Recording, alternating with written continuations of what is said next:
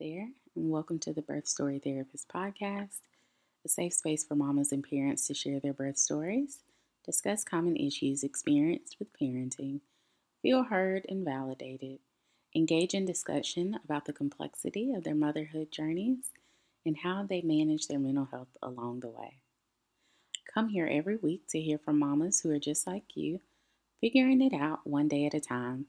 Hear from myself, Crystal, licensed therapist, host of this podcast, and private practice owner of Southeast Perinatal Counseling.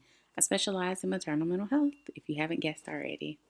I'll share helpful tips and techniques to manage your mental health as you navigate motherhood, both in the perinatal and postpartum period, as well as bring on other mamas so you can gain from their history, their stories, maybe some gems that you can apply to your motherhood journey.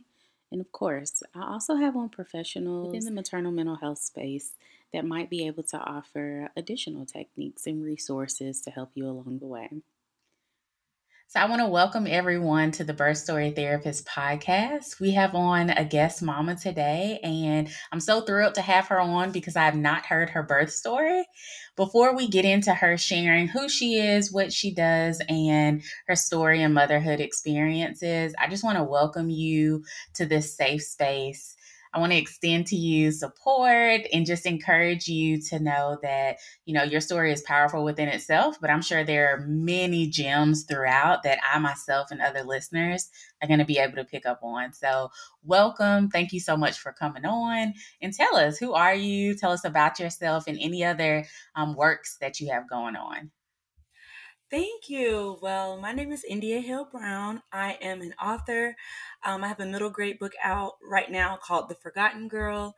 It is a ghost story following two 12-year-olds, a boy named Daniel and a girl named Iris. It talks about like segregated cemeteries and ghosts. And the paperback is actually releasing on September 7th. And I also have another book coming out in January called The Girl in the Lake. It is also a ghost story. This one is more so involving lakes and swimming pools. And it is also in middle grade, following 12-year-olds as they try to discover Black history and the ghost that is haunting them. So yeah, you can find out more about those on my Instagram at Books and Big Hair, my website, indiahillbrown.com, or my YouTube channel, Books and Big Hair. Yay! Such amazing things that you have going on. And I'll be sure to get all of this information from you and put it in the show notes. That way people can just click and go subscribe. Thank you. Yeah, for sure. Okay, so let's get into it. Talk with us a little bit about your motherhood journey. So you can start anywhere you like. Some people are like, yeah, me and my husband, we met in college or high school. Like, wherever is totally fine. But walk us through that and then your pregnancy and delivery. Okay. Well, I guess I can start there. Me and my husband did actually meet in college. And we got married a few years ago. When I got pregnant, I 100% wanted an unmedicated birth. I knew that just from my mom having an unmedicated birth, and she had me very young. So I always had in my head, if she could have an unmedicated birth so much younger than I was when I was pregnant, then I can definitely have an unmedicated birth. And then I just looked at like the benefits of it. And when I found out I was pregnant, it was a couple of days literally before I went on book tour for The Forgotten Girl. So for like my first and second trimester, I was pregnant and like flying different places and driving to different cities. And in the beginning, I was very tired. Like, the first trimester, you're so sleepy all the time. So I would get up and do the school visits at like 6 or 7 and do like 1 or 2 schools a day. And then I would come back to the hotel room and just fall asleep for the rest of the day. Of course, I was incredibly hungry and thirsty throughout the trip, but my book tour guides were so generous and understanding. They always had snacks for me and water, and they were just so helpful. And my husband was able to come with me on a lot of the trips, so I am grateful for that. And I would say, I think after The Forgotten Girl like released, I did 2 more trips. And then after that, I was like, I can't do this anymore. Like, I'm starting to get tired. It's my 3rd trimester. And then I did one more school visit in my 9th month that was in the area. And then after that, I was like, I'm just done. My due date was March 28th, 2020. But no, my due date was actually April 13th, 2020. But my water broke March 27th. And of course, this was like in the height of the pandemic. So a couple of weeks before my water broke, they were saying that only one person could come to the hospital with me.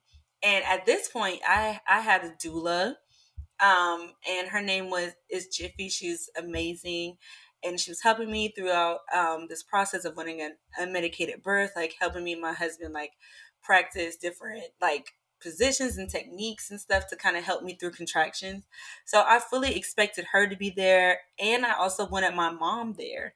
So with it, there only being one person that could come in the room due to COVID, of course it was my husband. So we were like, well, like, what are we going to do? Of course, we were sad. My mom was sad. My doula was upset. We were like, okay, we have to kind of redo my birth plan a little bit. And when I actually was starting to look into having a home birth. Like, literally, I was like, okay, maybe I can just have a home birth. My mom was kind of against that. She was like, as much as I want to be there, like, I do kind of want you in the hospital. But I was like, no, I can do it. But literally, that March 27th was a Saturday. And I was like, oh, on Monday, I'm going to start looking into home birth. But then I gave birth March 28th. So it just happened too fast. Like, I should have started looking before. But on March 27th, that night, like the night leading into March 27th, I remember, I think my water broke while I was sleeping, but I don't know what I thought it was. I was like, maybe I'm just like sweating or something. Like, I don't really know what's going on. So I just went to sleep. And the next morning, I woke up and realized, like, okay, there's like some fluid, because earlier I think that Monday, I had my 36th or 37th week appointment. And you know how like they check your uterus and stuff to see. And she was like, oh, you're like 1 centimeter dilated.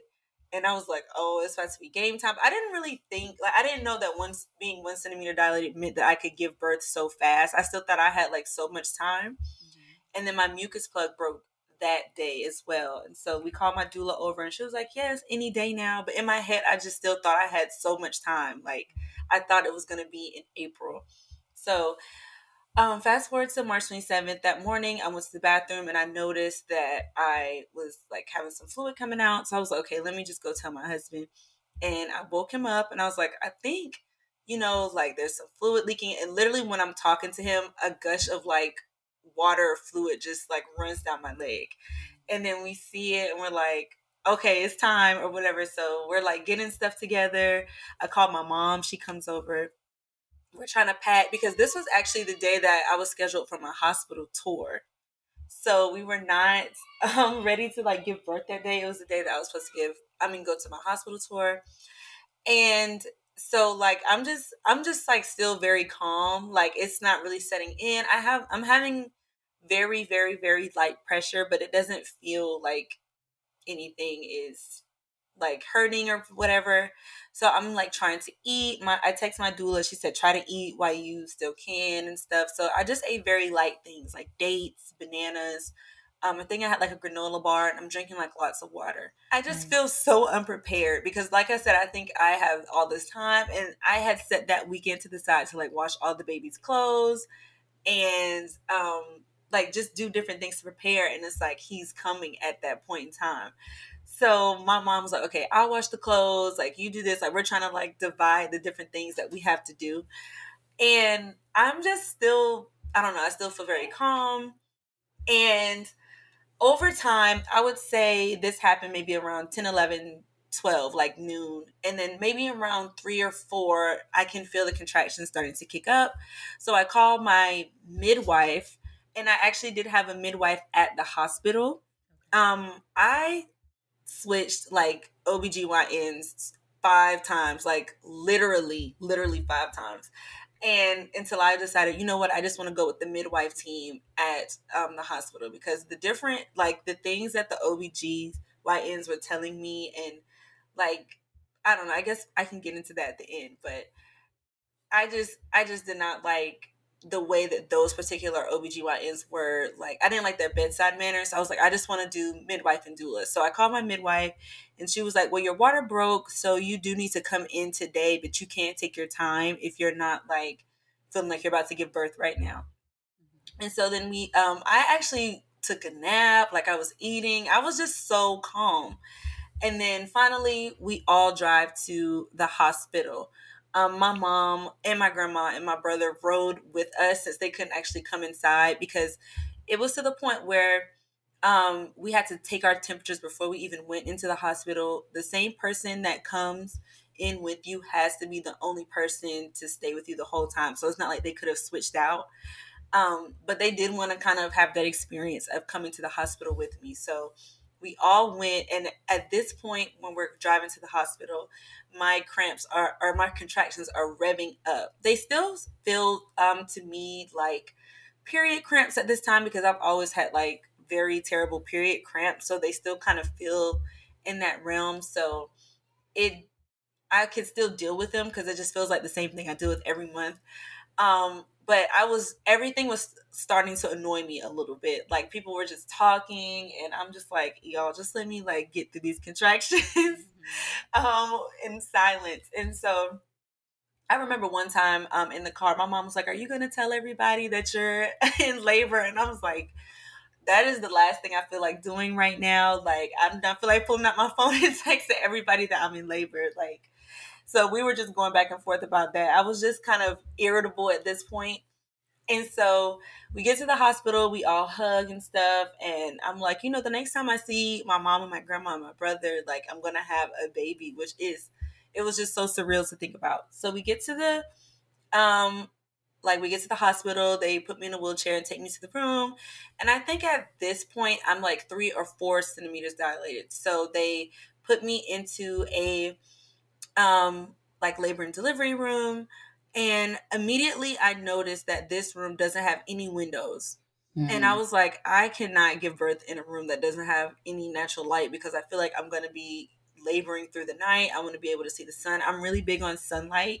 Okay. And they were like, if we put you in a room with sunlight, then you won't have the option to have the wireless monitor on your belly. And my doula stressed that I should try to get the wireless monitor so I could walk around through my contractions. Right. And so I was like, I don't want to make the choice between walking around in sunlight. So they were like, well, if you wait like an hour or two, I think we'll have another room. So I chose to do that. And then once they moved to the next room, I started, they put the wireless monitor on me. It did have a big window, and I walked around. And that's when my contractions really started. Like, that's when they really kicked up to the next level. It was to the point where I didn't even want to walk around, because it hurt more, even though I know that's good, because it was like, it was making him like come faster, but it was like I almost was trying to step back from the pain, like kind of avoid the pain. And so we walked around a little bit, and I was like, okay, I'm done with this. And at one point in time, when they like hooked me up, like they got me IV ready. And I was thinking to myself, I don't need like IV, because I don't want any medication. But they were like, just in case you need some, if there's an emergency, we don't want to have to try to hook you or get you IV ready in that moment. Like, you need to already be IV ready. So I was like, okay, cool. So they tried to give me like a needle in my arm or whatever, and I didn't look, because I don't like to look at myself get needles. And I heard my husband say something to the nurse, like, just stop, like, just stop. And so I looked like, what's going on?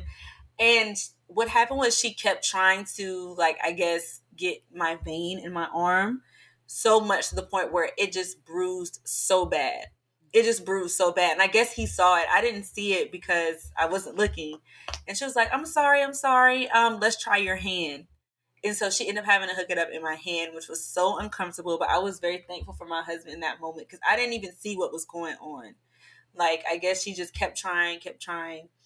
I didn't see it. But afterwards, I had this huge like purple and orange bruise on my arm for like days. Yeah. Yeah, so that was I was very thankful for him in that moment. And then it was like, of course, it was like the height of the pandemic. So when we got into the room, he was like there wiping down everything with like Lysol wipes, and but he was also like on the phone with my doula, like keeping her updated, helping me with my contractions, and updating both our moms. So he was doing like a lot of different things while I was in labor.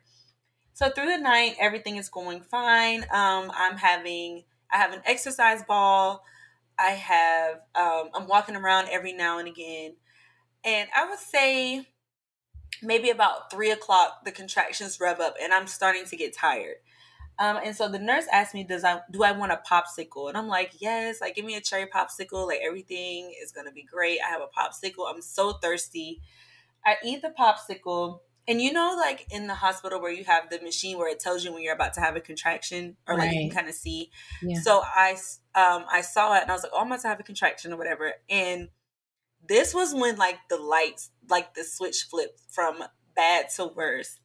That was like the worst contraction, and literally right after it went away, I threw up. And I'm not somebody that throws up. Like, I don't really have a weak stomach. It has to be like, I have to be like sick or something. And so for me to throw up from pain is something that has never happened to me before. So I just looked at my husband like, it's about to get real, because um I just never had that experience. Like how contractions feel, like my uterus just felt like it was just in such a tight like ball, and then it let loose. And I also had back labor for the majority of my labor, so it just felt like a grinding. I don't even know how to describe it. And so at this point, the contractions are revving up. I'm starting to get sleepy, and I'm like, I just want to lay down. And once I lay down, my contractions actually got farther apart. Mm-hmm. And so my doula was like, it's your body like noticing that you're getting sleepy, you're trying to rest. But it's like at the same time, I don't want that. I kind of just want to get through it. But at the same time, I'm kind of shying away from the pain. So my husband was like taking the advice from my doula and saying like, she's telling me to tell you to walk, like let's walk around. But at this point, I don't want to say I got lazy. I just got tired. Like I didn't feel Right. like walking anymore. I wanted to sleep. And I did get a few minutes of sleep here and there, but as I was sleeping, my contractions were slowing back down.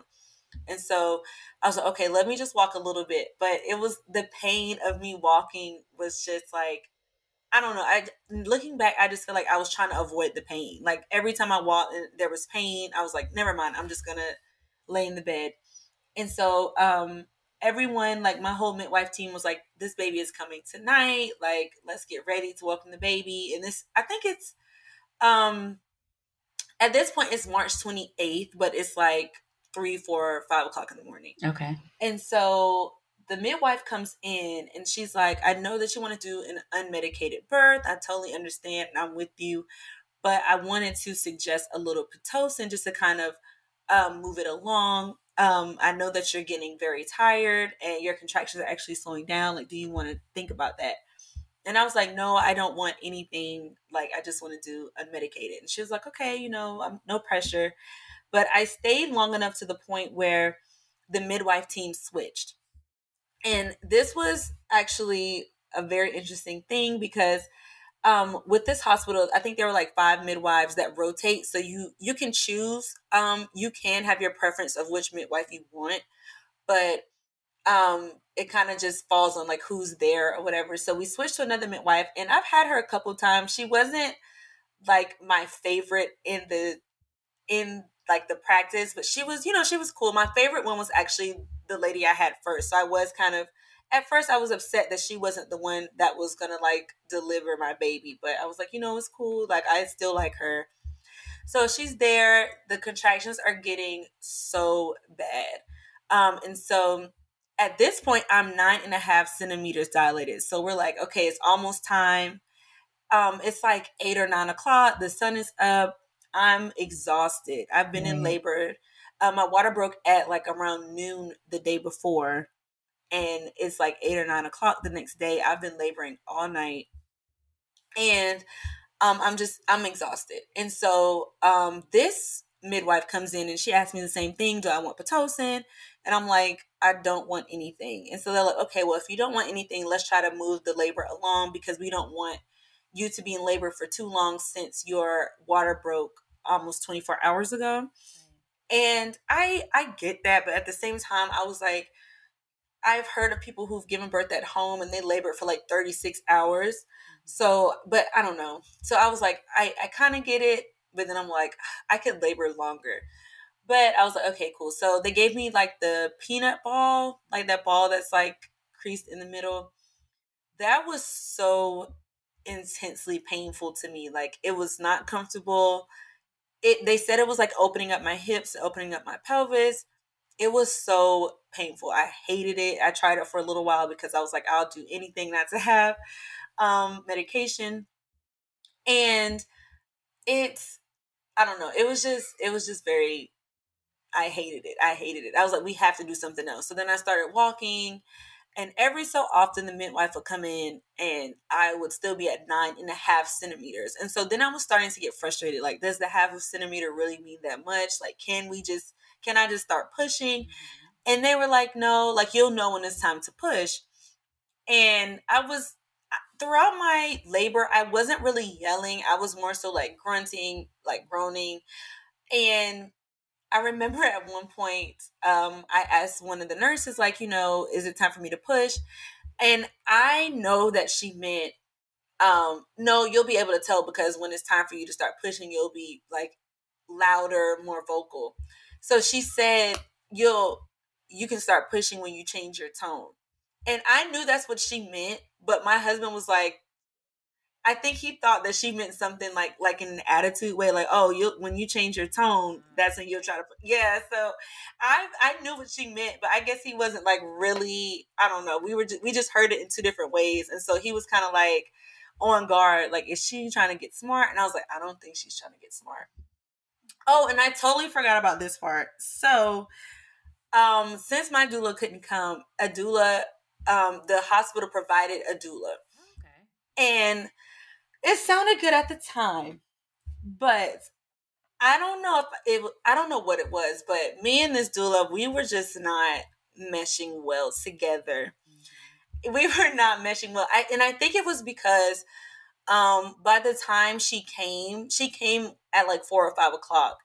And by the time she came AM, me and my husband, we had already had like a groove going. Like when I was having a contraction, if I needed him to massage me, he would massage me. If I wanted to not be touched, he wouldn't touch me. We would walk around together. He would help me, like if I was nauseous or needed to help to get on the exercise ball or whatever.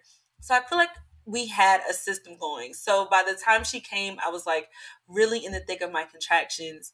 I feel like she came late. She was loud. We just weren't on the same Wasn't a good vibe. fit. It wasn't a good fit. And I was not trying to be like rude, and so I didn't say much to her because I felt like if I said something, it was going to be like just rude for no reason. I just feel like she wasn't very helpful. Like she didn't do anything that my husband didn't do for me.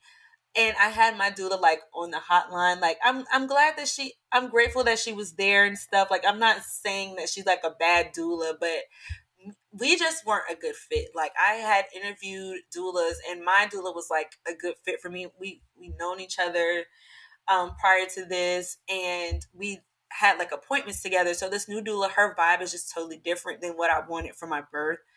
And so I was just almost to the point where I wanted to ask her to leave. I was like, okay, she can just stay. Like I guess all hands on deck, she can just stay. But it was just so annoying. It was just annoying to me.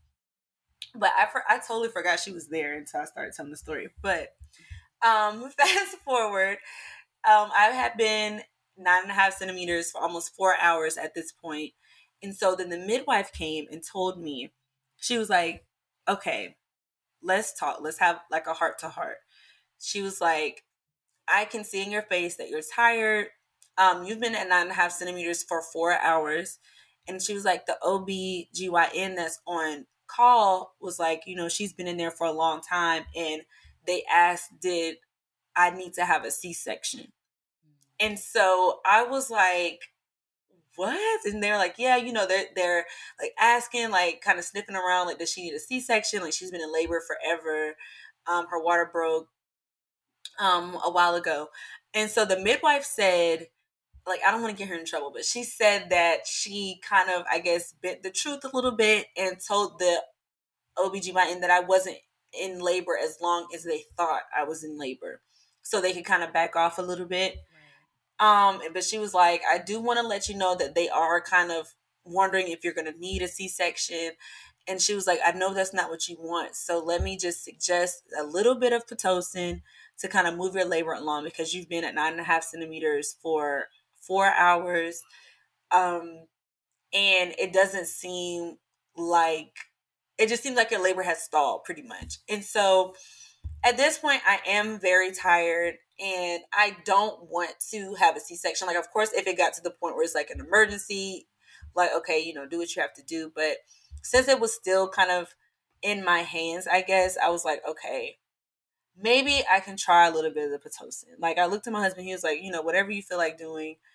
I was like, okay, let's do a little bit of it. And so I had Pitocin, but I didn't have like an epidural or anything. And the Pitocin, the contractions with the Pitocins were like 10 times worse than my natural contractions.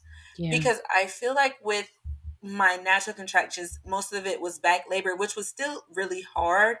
But the Pitocin was like, it was almost like it felt like it was giving me involuntary contractions in my uterus. Like, it literally forces your body to do mm-hmm. It was like, it was making my body do like this jerking.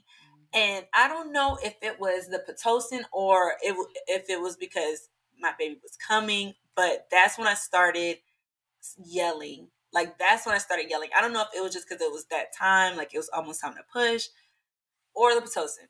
So that's when I started yelling, and I'm ready to push. I don't know if it's because it's like the Pitocin is literally pushing or whatever, but I'm ready to push. Every time she comes and check my uterus and she says, you're still not there, I literally want to cry. Like, I didn't cry tears yet, but I'm literally just laying there in a daze. Like, I'm hungry, I'm tired. I was still drinking water, so I wasn't so much thirsty, but I'm just exhausted. I'm in so much pain. So I was just laying there, like, with my eyes open, literally just like praying. And then my husband was trying to do different things like heating pad and stuff. None of it worked. Nothing was working anymore. Like, everything was out the window. I was like, I just have to close my eyes and just kind of feel this pain until it's time to push. And so then finally she comes in and she says, you're 10 centimeters dilated. And I was like, thank God. And they were like, let's get ready. So they're getting everything ready. I'm sitting up, and she was like, only push on a contraction. Let this next push be a practice push. So in my head, I'm thinking practice push. Like, I'm going to push with everything I got. Like, I'm ready for this to be over. So I sit up, like they kind of let my hospital bed up a little bit. And I don't know, they do all kind of different stuff with it. But they sit me up. My husband has one of my legs. I think the doula that was there, she had another one of my legs. And then the midwife is in the front, and then there are like different nurses in there. And she was like, on your next contraction, let's give it a practice push. Like, push like you have to use the bathroom. And I was like, okay. So the next contraction comes, and I push so hard. And at this point, they're like, oh, she can see, she was like, she can see his hair. And they had a mirror set up for me. So I looked and I could see like his hair. So it was like motivation. But I didn't want to see me push him out because I feel like, I don't know, I just didn't want to see it. So I turned to the other side and closed my eyes. And so the second push, I pushed his head out. Oh my gosh, girl. That pain, I guess that's like the ring of fire. I screamed so loud. I don't even think my voice ever recovered from that. Like, I feel like ever since then, my voice has been a little bit hoarse. I feel like I damaged my vocal cord when I screamed. It was that thing hurt so bad. That was the worst part of like the whole labor. Like that second push when I pushed his head out. That was the worst part. But I was so ready to get him out, and I felt like my whole body was splitting in two. But in my head, I was like, I don't care, I don't care. Like, he's almost out. Like, it was like I had like adrenaline, and I just felt like I had this power. Like, I don't care if my whole body just rips from head to toe. Like, I'm about to push him out. He's coming, and I pushed him again, and then I remember I was like squeezing my husband. Like, he had my leg, and I was like turned to the side squeezing him. And then he said, he's out, he's out, he's already out. So it was 3 pushes. And then I looked up, and he was out. And that's when I cried, because I was like, yes, I did it.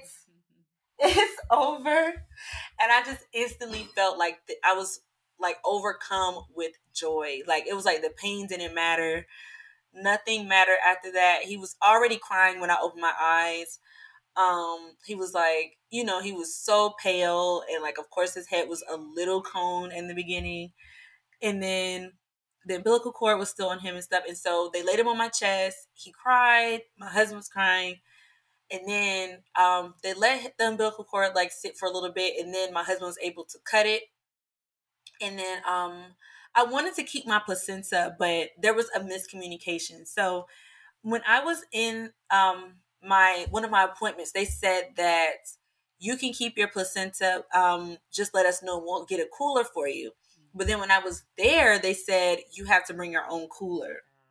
And I was like, that is not what y'all told me, because y'all said I couldn't bring a cooler in because of COVID and stuff like that. So now y'all saying I have to bring a. I was like, whatever, that's fine. So anyway, I was crying. Everybody was crying. Well, me and my husband and my baby were crying. And then he cut the cord. And then I delivered my placenta. And literally, like 30 seconds after that, he like found his way to my breast and started nursing. And I just thought that was like such an amazing thing, that babies just have like that instinct to do that. It was cool, because I was like, you probably really can't see anything or really know what you're looking at. So it was just like, I don't know, it was just cool that happened. And then we called like our moms, FaceTime our moms, and kind of talked and stuff like that. And they weighed him and stuff, and that was my birth. Oh yeah, that was my birth. I had to use the bathroom, which was painful, but surprisingly, I didn't tear at all. Okay. So shout out to the moms that tore, because for that pain, for me to feel that much pain, I didn't tear. I can only imagine how bad it would feel to tear. Mm-hmm. I can only imagine. So, yeah. Oh my gosh, that was it. They wheeled me to the postpartum room. Like, I called my mom again, and I got some hospital food, and I took a nap, and that was pretty much my birth. Yeah, this was such a detailed and beautiful birth story. So I have questions. You. Okay, so I stick with me. Okay. First question, because this was amazing. I appreciate your details so much. Thank you. What do you think helped you emotionally, mentally, and physically navigate that balancing act that you talked about in the very beginning during your pregnancy and your career taking off with your book tour? Okay, so emotionally, I will say, like, the people around me helped me a lot. Me being able to have my husband there for it, and I was so thankful to have like school, like the guys for the school visit, and the people that kind of helped me navigate from school to school. They were so helpful, and they had so much wisdom for me, because a lot of them were moms or parents. And then, of course, my own mom, my grandmother, the women in my family who've given birth, my doula. I feel like that a lot of that helped emotionally. And I also feel like once I found out I was pregnant, because we were not trying, and so once I found out that I was pregnant, it was like an instant mental switch. Like, okay, I'm doing everything for my baby. Like, I need to take prenatal vitamins. I need to eat more fruit. I need to do this. I need to do that. So it was like a mental switch. and the people around me definitely helped. I also am very big on prayer and stuff, so I definitely was praying all the time to for God to cover me and my baby and keep us healthy. Physically, I had to just listen to my body. Like when I was out with the school visits and stuff, like when I tell you I would come back to the room and sleep all day, I definitely did that. And at one point in my pregnancy, I did get a very bad cold. It was very bad. And I had a book visit or like a book tour stop set for Chicago, and it was snowing there. And I was like, I'm not trying to be pregnant in Chicago and it's cold already and I have a cold. And I ended up canceling that one. And it was a tough decision. But I just felt like I had to do what was right for me and my baby at the time. I didn't want to be flying with a congested nose. I didn't want to expose myself to different things. It was snowing up there, so it was going to be freezing. I canceled that one. So I just had to listen to my body. And what was the other one you said? Mentally, physically, and emotionally. I think you oh hit all of them. yeah, okay. Yeah, no, I think you hit all, and I think I can appreciate the fact that you talked about rest, you talked about your support, but you talked about listening to your body. And sometimes, we know the things that we can do to like pour into ourselves, like you said, Hmm. eating and sleeping and exercise and stuff. But how often we tune in to like what our Yes, body is telling us when we're overdoing it, or yes, having the forethought to say, okay, maybe this is going to exacerbate what I'm already feeling. So I yes. appreciate that reminder because, I Thank mean, we can you. use that in postpartum as well, right? Yes, hmm yes. So, while along those same lines with self care and coping and making sure that you're, listening to your body, talk with me a little bit about how you cope with the fear of your doula not being present and all the other changes that came about because of COVID and how it Hmm. affected your birth plan. Ooh. It definitely had me worried at first because I've always pictured my first birth to have like my mom, my grandmother, my husband, my doula. And when that happened, we were all very upset. We were all very upset.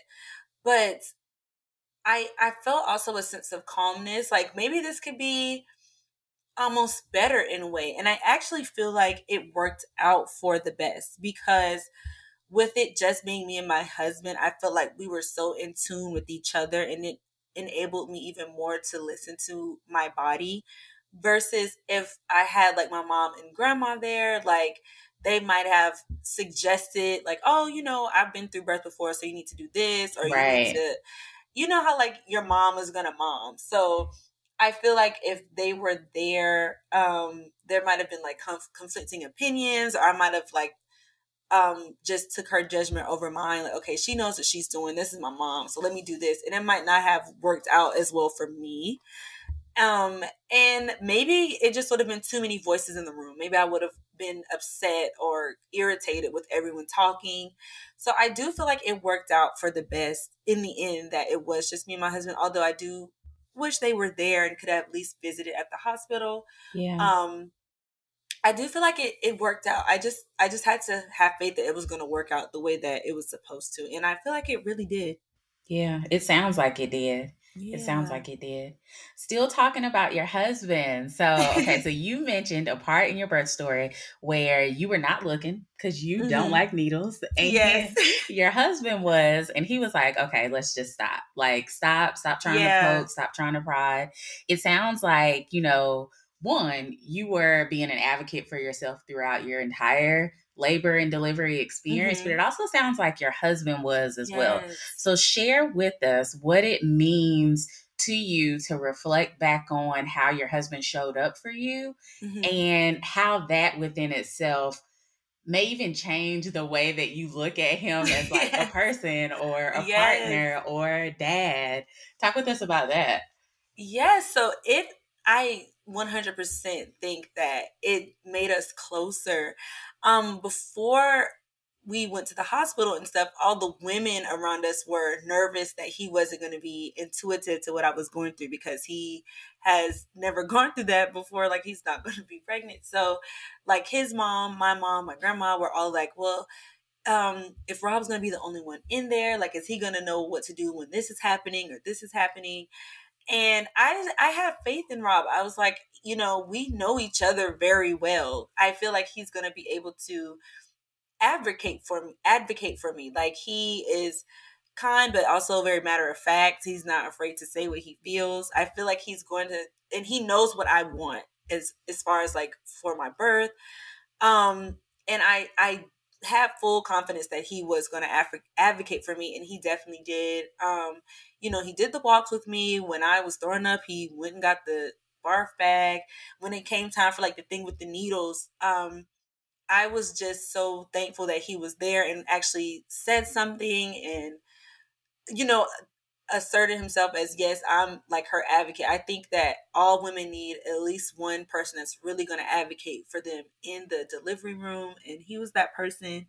And then like in the late nights where it was just us two in the room, like 3 and 4 o'clock in the morning when I was having my contractions, like he was, one contraction I would be like, I need you to massage my back. The next contraction I'd be like, don't touch me right now. Like, I just need to get through this one.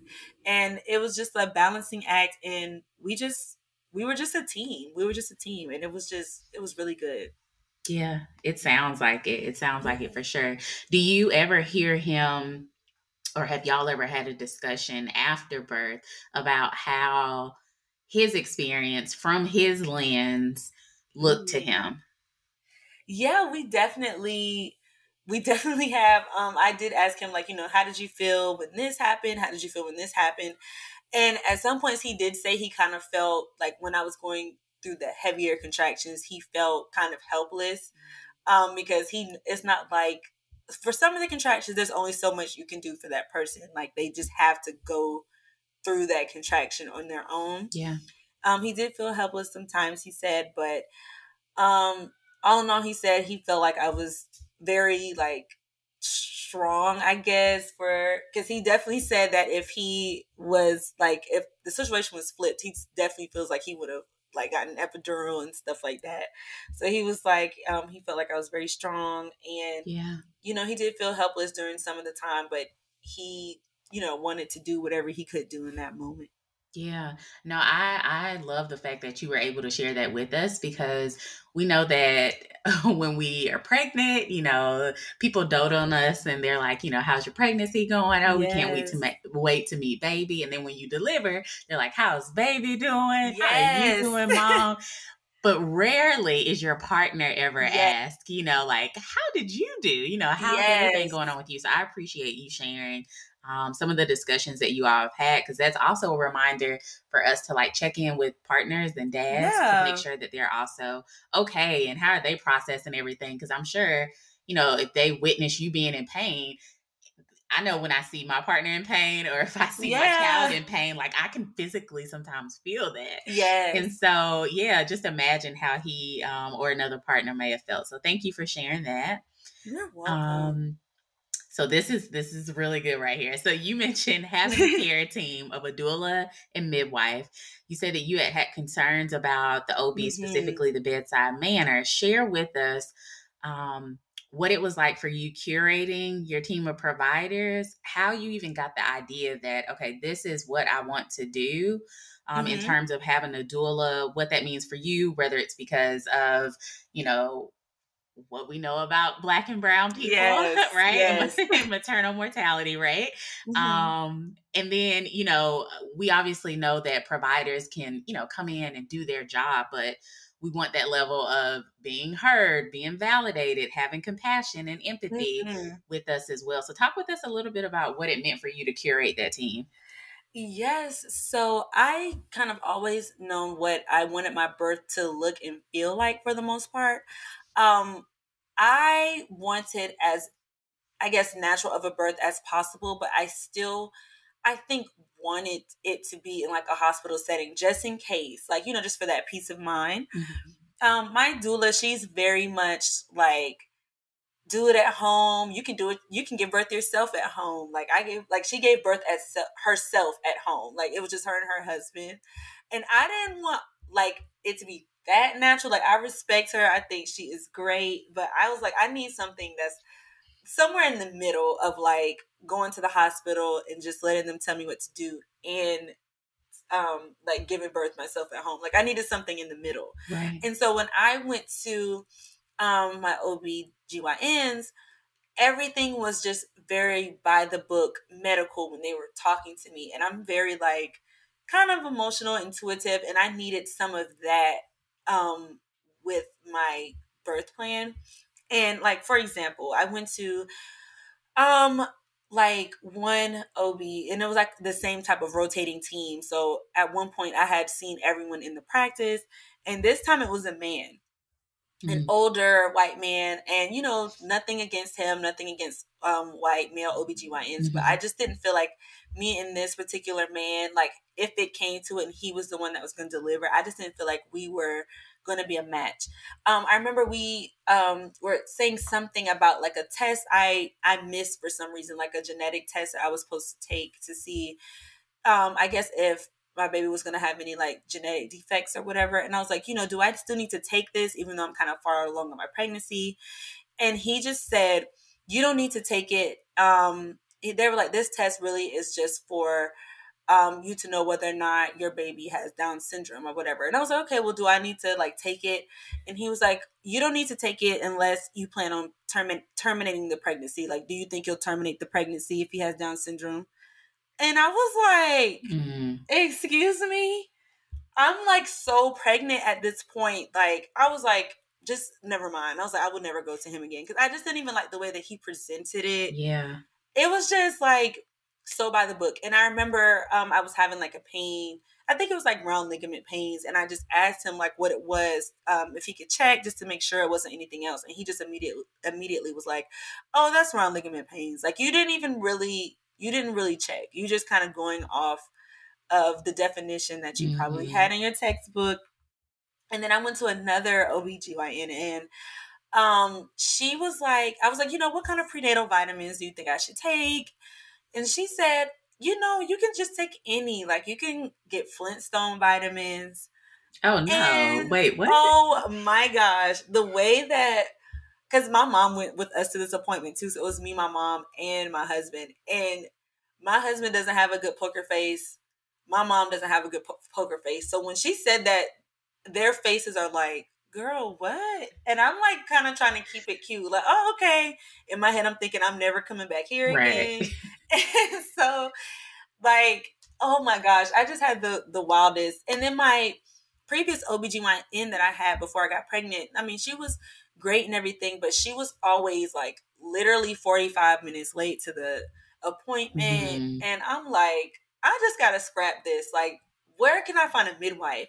And I found like a hospital that has midwives. So once I met with them, it was on the opposite side of the hospital. And they told me like their philosophy is like nature first, with medical intervention if needed. We listen to your body, and it was just calm. And I was like, okay, this is perfect. This is what I wanted to feel like. I have my doula, I have my midwife, and my midwife actually, my doula is Black. My midwives, I think the whole team was a team of white women, but I just felt comfortable with them. Like right. I felt comfortable. I didn't feel like with the OBGYNs, I kind of felt like there was a barrier in between us for some reason. Like I feel like we couldn't connect. But these women, I do feel like they have my best interest at heart. Yeah. When she told me that, when she gave me the heads up, like he was looking to have a C-section, like I feel like she really respected my birth plan. Yeah, I think that that's something that we're seeing more and more. I'm a part of a lot of different groups, apart from doing therapy and having clients and hearing their feedback, but a part of a lot of mom groups on social media. And it is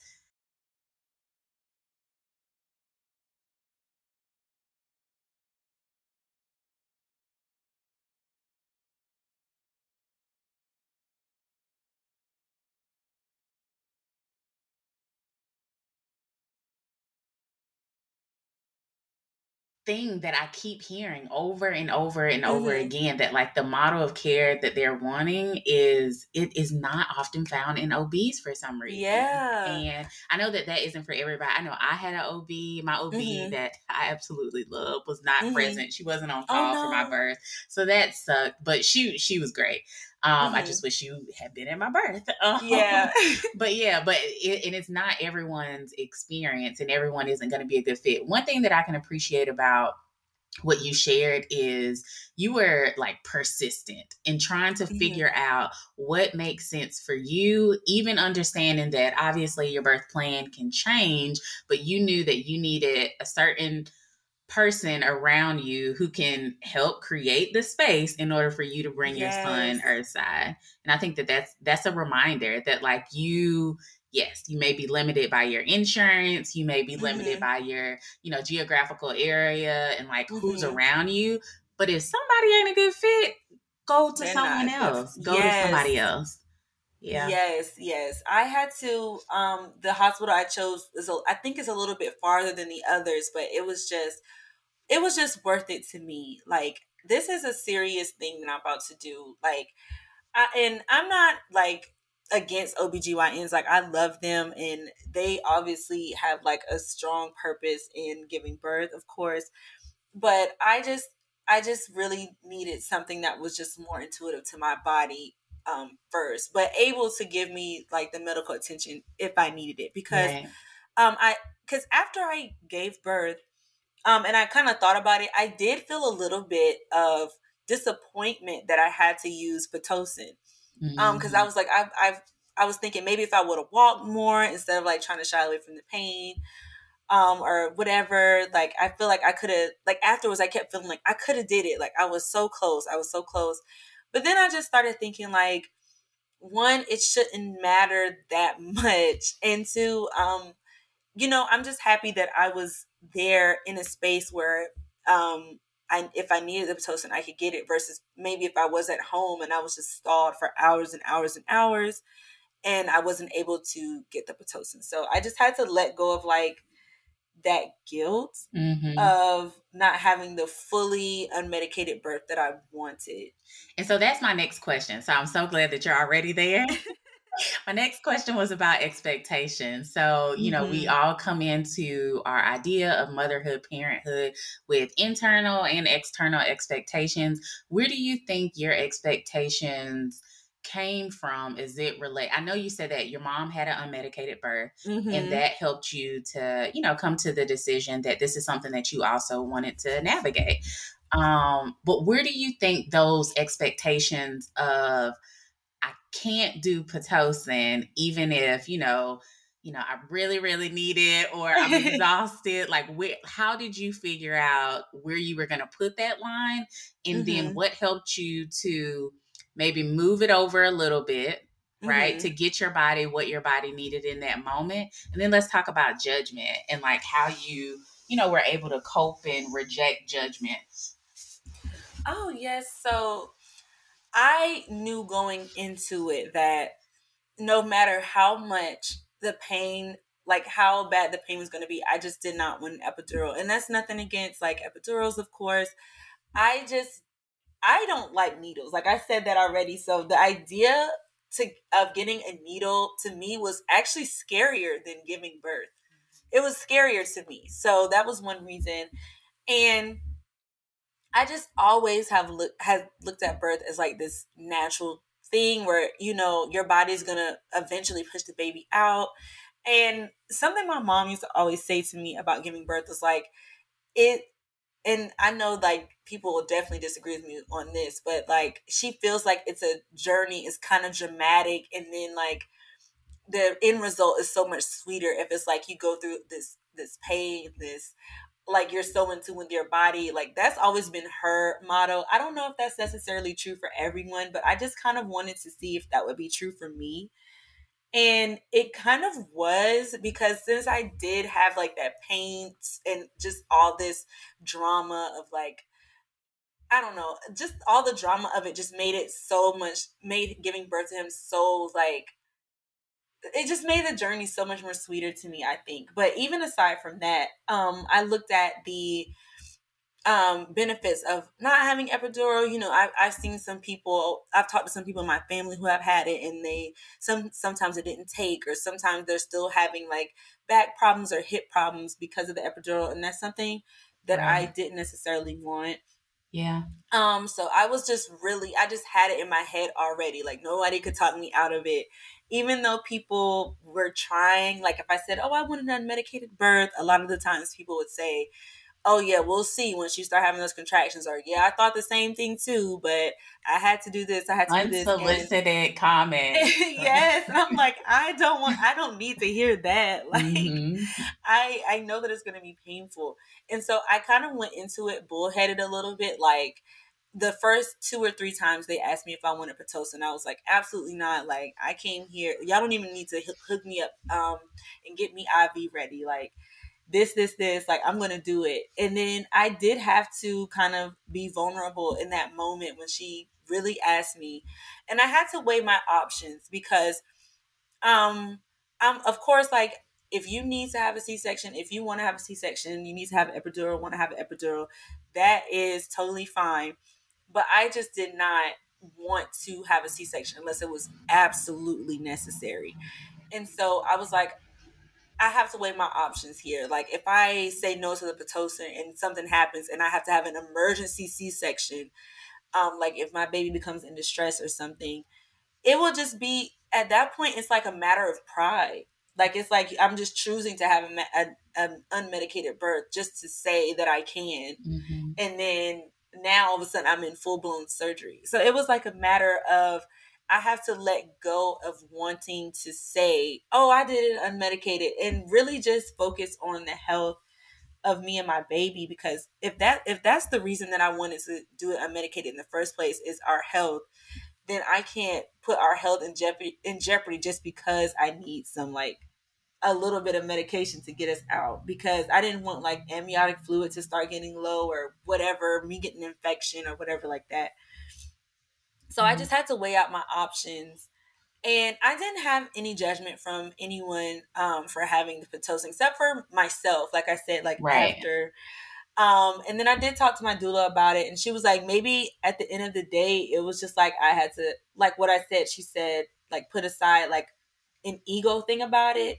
I think that not that I was just so high and mighty, like oh, I'm gonna have a medicated birth, but I was definitely very stubborn about it, Mm. and so I had to make the correct choice in that moment. And I do feel like looking back, it was Pitocin. Like it just was. So I kind of gotten over that now. Of course nobody's birth plan is going to go like 100% according to plan. Yeah. And I'm just thankful that at the end of it we were just totally healthy. Yeah. Yeah. And I'll tell you, India, I was over 24 hours Oh my unmedicated. goodness. And I too was like, no, like this is something that I wanted to do. I wanted to do. And Mm-hmm.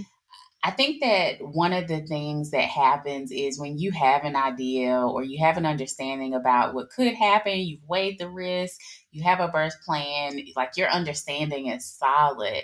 When something else is presented that's unexpected, it does make you feel sad and disappointed. And like, Yeah. yeah, so I'm right there. I felt that same way with my own birth experience. And I know several other moms who come on here and outside of the podcast who said also when they've had to have an intervention done that they or their birth plan went a certain type of way that they didn't expect, that they also felt that self-judgment Mm-hmm. or were critical of themselves and maybe the choices, and it they saw the other side of it and had to figure out a way to move through those emotions and accept that they're healthy and their baby is healthy, Yeah. but still valid in having those Yes. emotions, still completely valid. Yes. um so we're on the other side of this now. We've delivered. How old is your little one right now? He in a couple of days he will be 17 months. 17 months. Yes. Okay. So we're in postpartum, and talk with us about any stressors that you might have saw in, you know, right after delivery up until now. What would you say are like some main stressors and Ooh. ways that you think other moms might find helpful, that you found helpful to cope through it? Ooh, so I would say one of the main stressors for me, well, I think there are two. One, it's because I delivered during the height of COVID. It took a very long time for him to see members of our families. So immediately after he saw my mom, my mom, grandma, and brother, because they took us to the hospital because they wanted to kind of be a part of it, and they picked us up.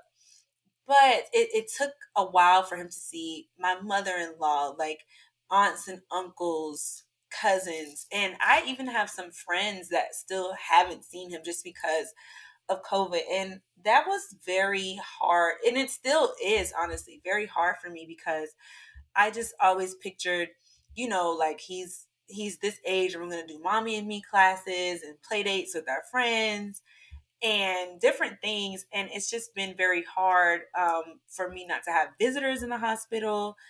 It made me worry, like, is like the bond between our families going to be different? Him and our family is going to be different because they didn't really get to see him as like a fresh newborn. Like by the time they really saw him, he was kind of like an infant sitting up and like he's already laughing and stuff, but he hasn't seen like a lot of people, so he's kind of closed off at first when he first meets you, and then he kind of warms up after he's seen you a couple times.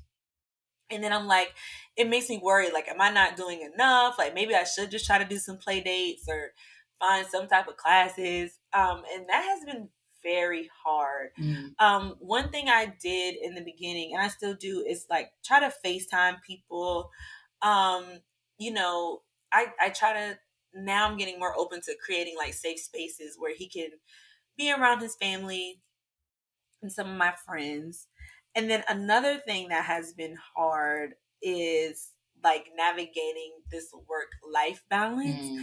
I feel very grateful because since I'm an author, I work from home, so I can be at home with him, but also he's a toddler now. He wants to run and play. And it's hard to kind of navigate, when am I writing and when am I with him. And in the beginning, it was very hard because it's like I have the luxury of him staying at home with me, but then it's like, how am I going to watch him and write? And so what I really want to tell other moms that are dealing with this is just, your husband or your partner is probably going to be willing to help if you ask. Like I know sometimes we think like, oh, they should know that I need this, but sometimes they figure like, oh, well, she doesn't want my help because she didn't ask for it. But once I like asked my husband, like, hey, can you um do this or whatever with Bear while I write for 2.5 hours or something, like he's just like, okay, whatever. Like it's not like this big, it doesn't have to be like this big thing. um I know that some women, they even kind of feel like resentment to their partner because they feel like, oh, I'm doing everything, they're not doing anything. And it's like, you kind of have to have the conversation, because they probably don't want to feel like they're overstepping. But if you say like, okay, I need this, they're probably going to be willing to help. And then honestly, one of the biggest, um, I guess, challenges I'm having right now, and I've had since he's been born, is his sleep pattern. Because his sleep pattern has totally flipped my world upside down because he is a night owl like his father. And I am not someone that likes to stay up late. And he has, from the time we brought him from the hospital, he has always been someone that, he's a baby that will go to sleep late and then sleep late.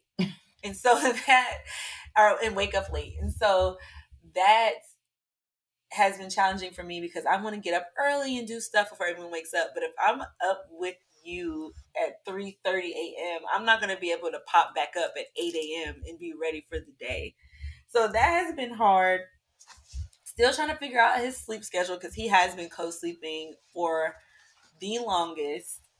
But I think that's just, I don't know, maybe that's just one of those things all moms go through. Or maybe some people are lucky and have babies that just sleep through the night and they go to sleep at 7 and wake up at 7. But that is not my reality right now. Yeah. Miles is 2, and we have been through our fair share of sleep difficulties. One being now, he's been waking up lately too. They're at between growth spurts and Yes. sleep, and Miles co-sleeps with us as well, and he has forever. And does he sleep through the night? Miles also goes to sleep late. And Oh my so, god. but I mean, I guess it kind of works out because I'm at home and then when we get up, we do like school stuff, even though Hmm. he's two, but I'm like, listen, we're going to get us some work done in here. Right. Um, but yeah, so he goes to sleep and people are, bear with me, but he goes to sleep anywhere from like 9 to like 10:30. Yes, It's totally. I'm right there with you. And people are like, I was laughing with my sister the other day because I was looking at this question that a mom asked in a mom group on Facebook, and they said, what time are your littles going to sleep? Because mine is going to sleep at 8, but I really want them to start going to sleep right after dinner at 6. And I'm like, y'all are doing what? How in the world? Like, I have no idea how Yes. y'all are doing that. So no, I'm right there with you. And he does sleep sometimes throughout the night, but I think he's going through a growth spurt right now. Because my Hmm. husband said the other day, like, yo, this kid is eating us out of house and a home. So I think he's going through a little something right now. But yeah, no, that it comes and it goes and it comes and it goes and then it levels out apparently. So Yes. It's um like as soon as you feel like, okay, we got it down, it's like mhm. now it's another growth spurt. I'm Yep. like, or sleep progression. I'm like, oh my gosh. Yeah. And Are you still the okay? thing, we still nurse and I was just about to ask yep, that. we still nurse and he's 2. And so, one, I'm home during the day, so he likes contact naps. So, like Hmm. right now, while we're recording, he's in my arms because he woke Oh. up. He came and got in my arm and he's latched on. Oh. So, I mean, like, if I move, he's like, wait, where's my nummies? Like, it was just in my mouth. And, a lot of moms have their I don't want to co-sleep. I want to co-sleep. And so I want to be able to say on this episode, obviously what works for you and your family works for you and your family.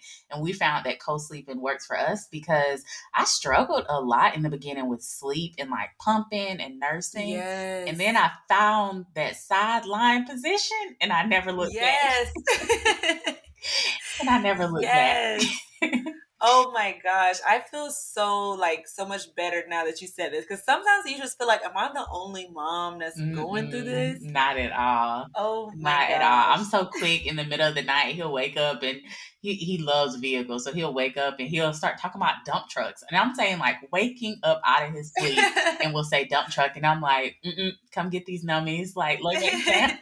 And it works every time. So no, I think it's just them wanting to be close to their mama and, Yeah. their security is us in this moment, in this stage. So there's that. The other thing that I wanted to say is, man, you mentioned such amazing things that I hear from my clients and friends who talk about the grief that they experienced during COVID and being pregnant Yes. and having their babies.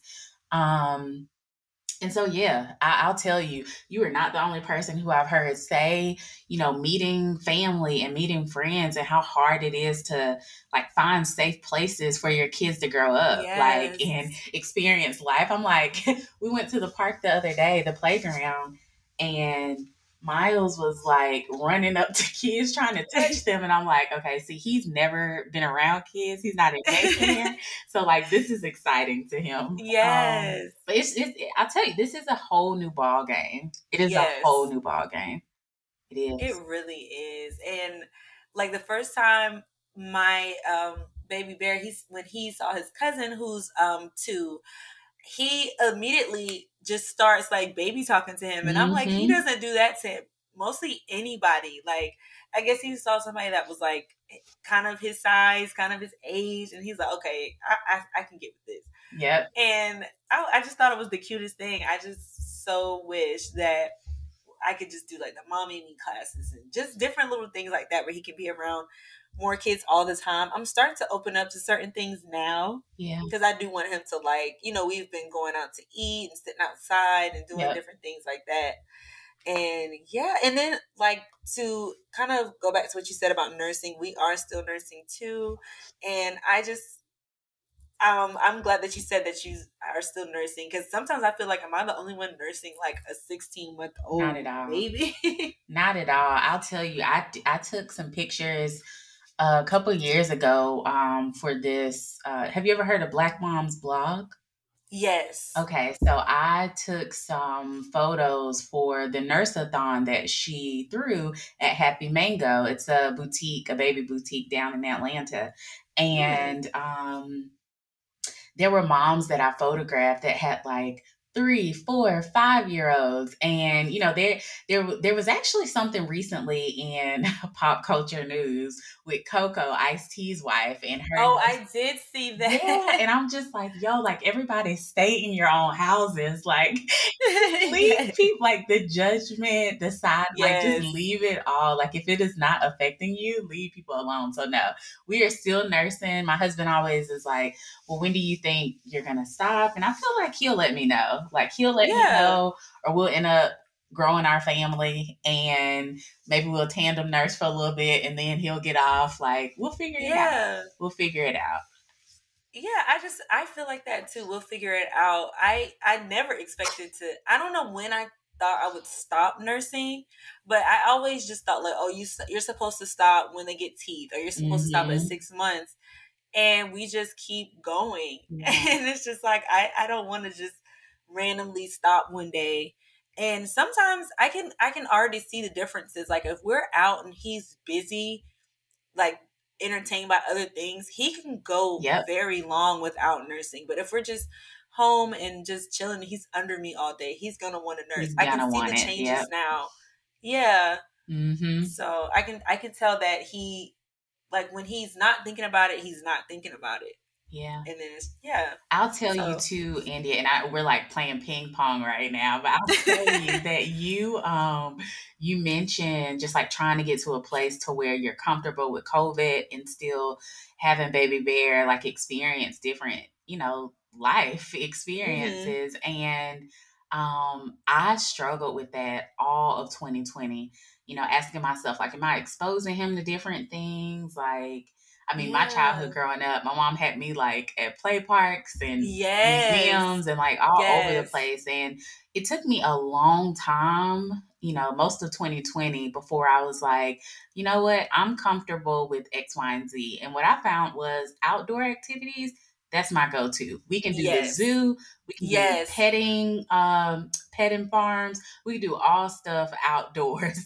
And that's what I'm Yes. comfortable with. And so I just encourage you to just try and figure out what it is that makes sense for you and your family because I'll tell you, sometimes I'm on Instagram and I'm just like, oh, I wish we could go. But then, no, that's indoors. That's not for us, Crystal. Right. That's not for us. So, Yes, yeah. like I'm 100% with you right there. Like we had like a family trip to the beach a couple of months ago, and that was, when I tell you, that is the perfect thing. So I really encourage you to do that if you haven't already, cuz it's like you can people watch, but you can That's a be good like far away idea. from people. Mm-hmm. They'll love the sand, the water. It's just perfect. And then we actually just went to the zoo for the first time a couple of weekends ago, and that's perfect. Even though I did kind of feel a little bit claustrophobic on like the inside parts, like the aquarium parts and stuff, I was like, okay, like we can't spend too Yeah, much we time in we here. we skip those. We skip them. We Yeah. skip them. We skip them. But no, the beach is a really good idea. I think that might be Yes. something we'll have to explore. Yes, Since it's it's cooling perfect. down outside. It's perfect. You can sit away from everybody, but it's just still so interactive. Get some little beach toys. He can make little sand castles. It's perfect. Yeah, that's really good. Really good. Is there anything about your birth story, your motherhood experiences that we did not talk about that you want to share? I have like 2 or 3 more questions. Um, I will say that being a mom has made me so passionate about like Black motherhood Hmm. and breastfeeding. Like I feel like I'm so passionate about sharing about it now. Um, and I don't want to. I have to like tread lightly because it has come very easily for me, thankfully. And I know some women, it is harder and they have different challenges and stuff like that. But I just feel like it's really about the education Hmm. around breastfeeding and the benefits of it, or what you can do to increase your supply. If you want to breastfeed, I feel like you there are a lot of things that you can try before it is like just go to formula. I feel like sometimes people will say, "Oh, just do formula," like as the first solution. And I mean, if that's what you want, that's fine, but it doesn't have to be that. I feel like I just feel so passionate about breastfeeding now. That's so good to hear. I'll tell you. So I am a certified lactation counselor, and I'm in Oh, okay, so you're training right to there. get board certified. And Yes. there are not, like, even here, I live in a metro city outside of Atlanta, and Mm-hmm. it is maybe like six or seven, under 10 Black IBCLCs here in Atlanta. Wow. Now, I will say that there are Wow. probably, like educators and that sort, but in terms of being board certified, having their own practice, it's not a lot. And so I say that just to say, girl, if there's a passion there, look, you might bring some education and some awareness to your community, because Ooh. it's not a lot of people of color here, Black specifically, who are Oh. in this space, at least in Atlanta. Oh, maybe that's something I So can yeah, think and it's a about. very small, everyone kind of knows everybody type of thing because it's so few. Yeah. Wow, okay. Yeah, I'm gonna have to look into that because I just feel so like when my friends can't nurse and stuff like that, I'm just like, "Oh, have you tried this? Have you tried this? Let's think about this." Yeah. So, Yeah, well, let me know. I'll definitely kick you some information if you'd like it. okay. India, what do you think you now know about yourself now that you're a mom that you did not know about before having baby bear? Oh, that is a good question. What do I know about myself that I didn't know before I became a mom? Hey, mommy. Oh my gosh, I don't. Okay, let me think for a second. That's a great question. Um, well, I'll say this. I never really thought of myself as being physically strong. Mm, I'm not somebody that's like in the gym, like bench pressing and stuff like that. And so to go through that labor and really have that mindset of I'm gonna push him out through this pain, it made me have a new appreciation for my body that I didn't have before. Because I don't know, I just pushed through that pain and what my body did in that moment. I feel very grateful. And also I think that I always known that I would love being a mom, but it's like it's a new passion for me. Like I really, really love being a mother. I love being a mom. Like through all the challenges and like him not sleeping and all this kind of stuff. I just love being a mom. yeah, yeah.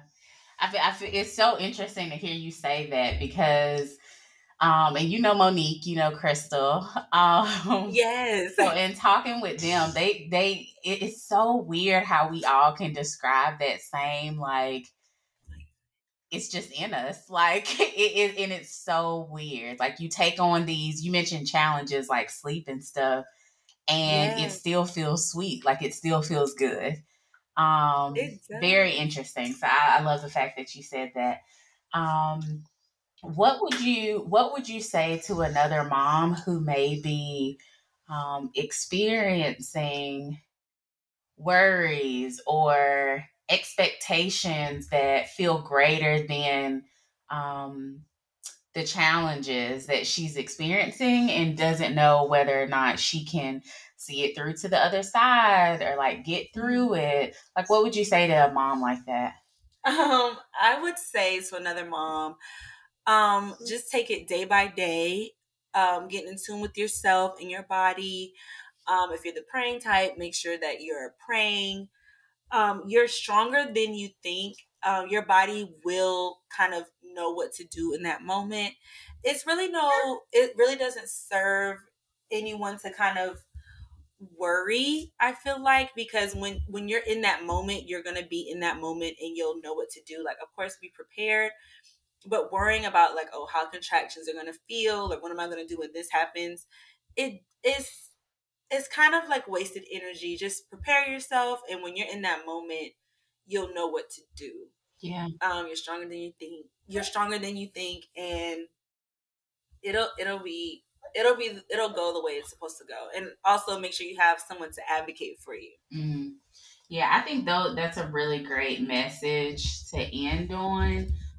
What I appreciate most about it is um, it's very self compassion focused and it's very strengths focused, which a lot of times we often miss in motherhood where we don't extend that to ourselves and we don't have that reminder that like we have these same skills. This is just a new experience. This is just a new journey.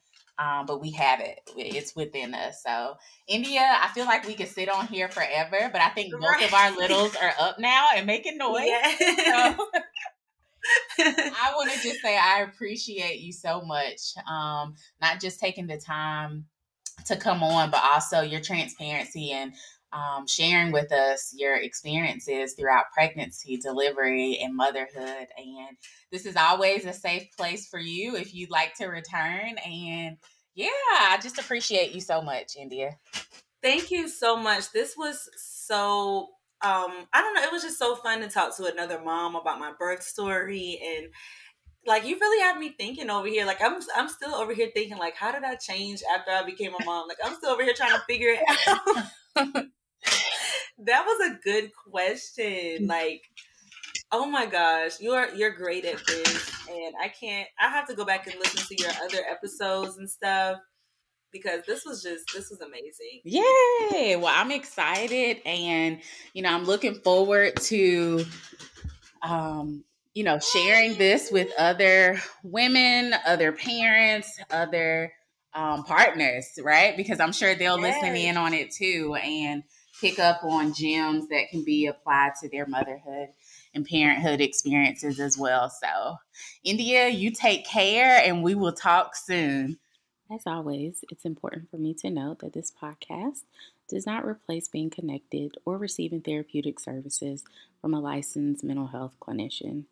If you are experiencing a life-threatening emergency, please call 911 or go to your local emergency room.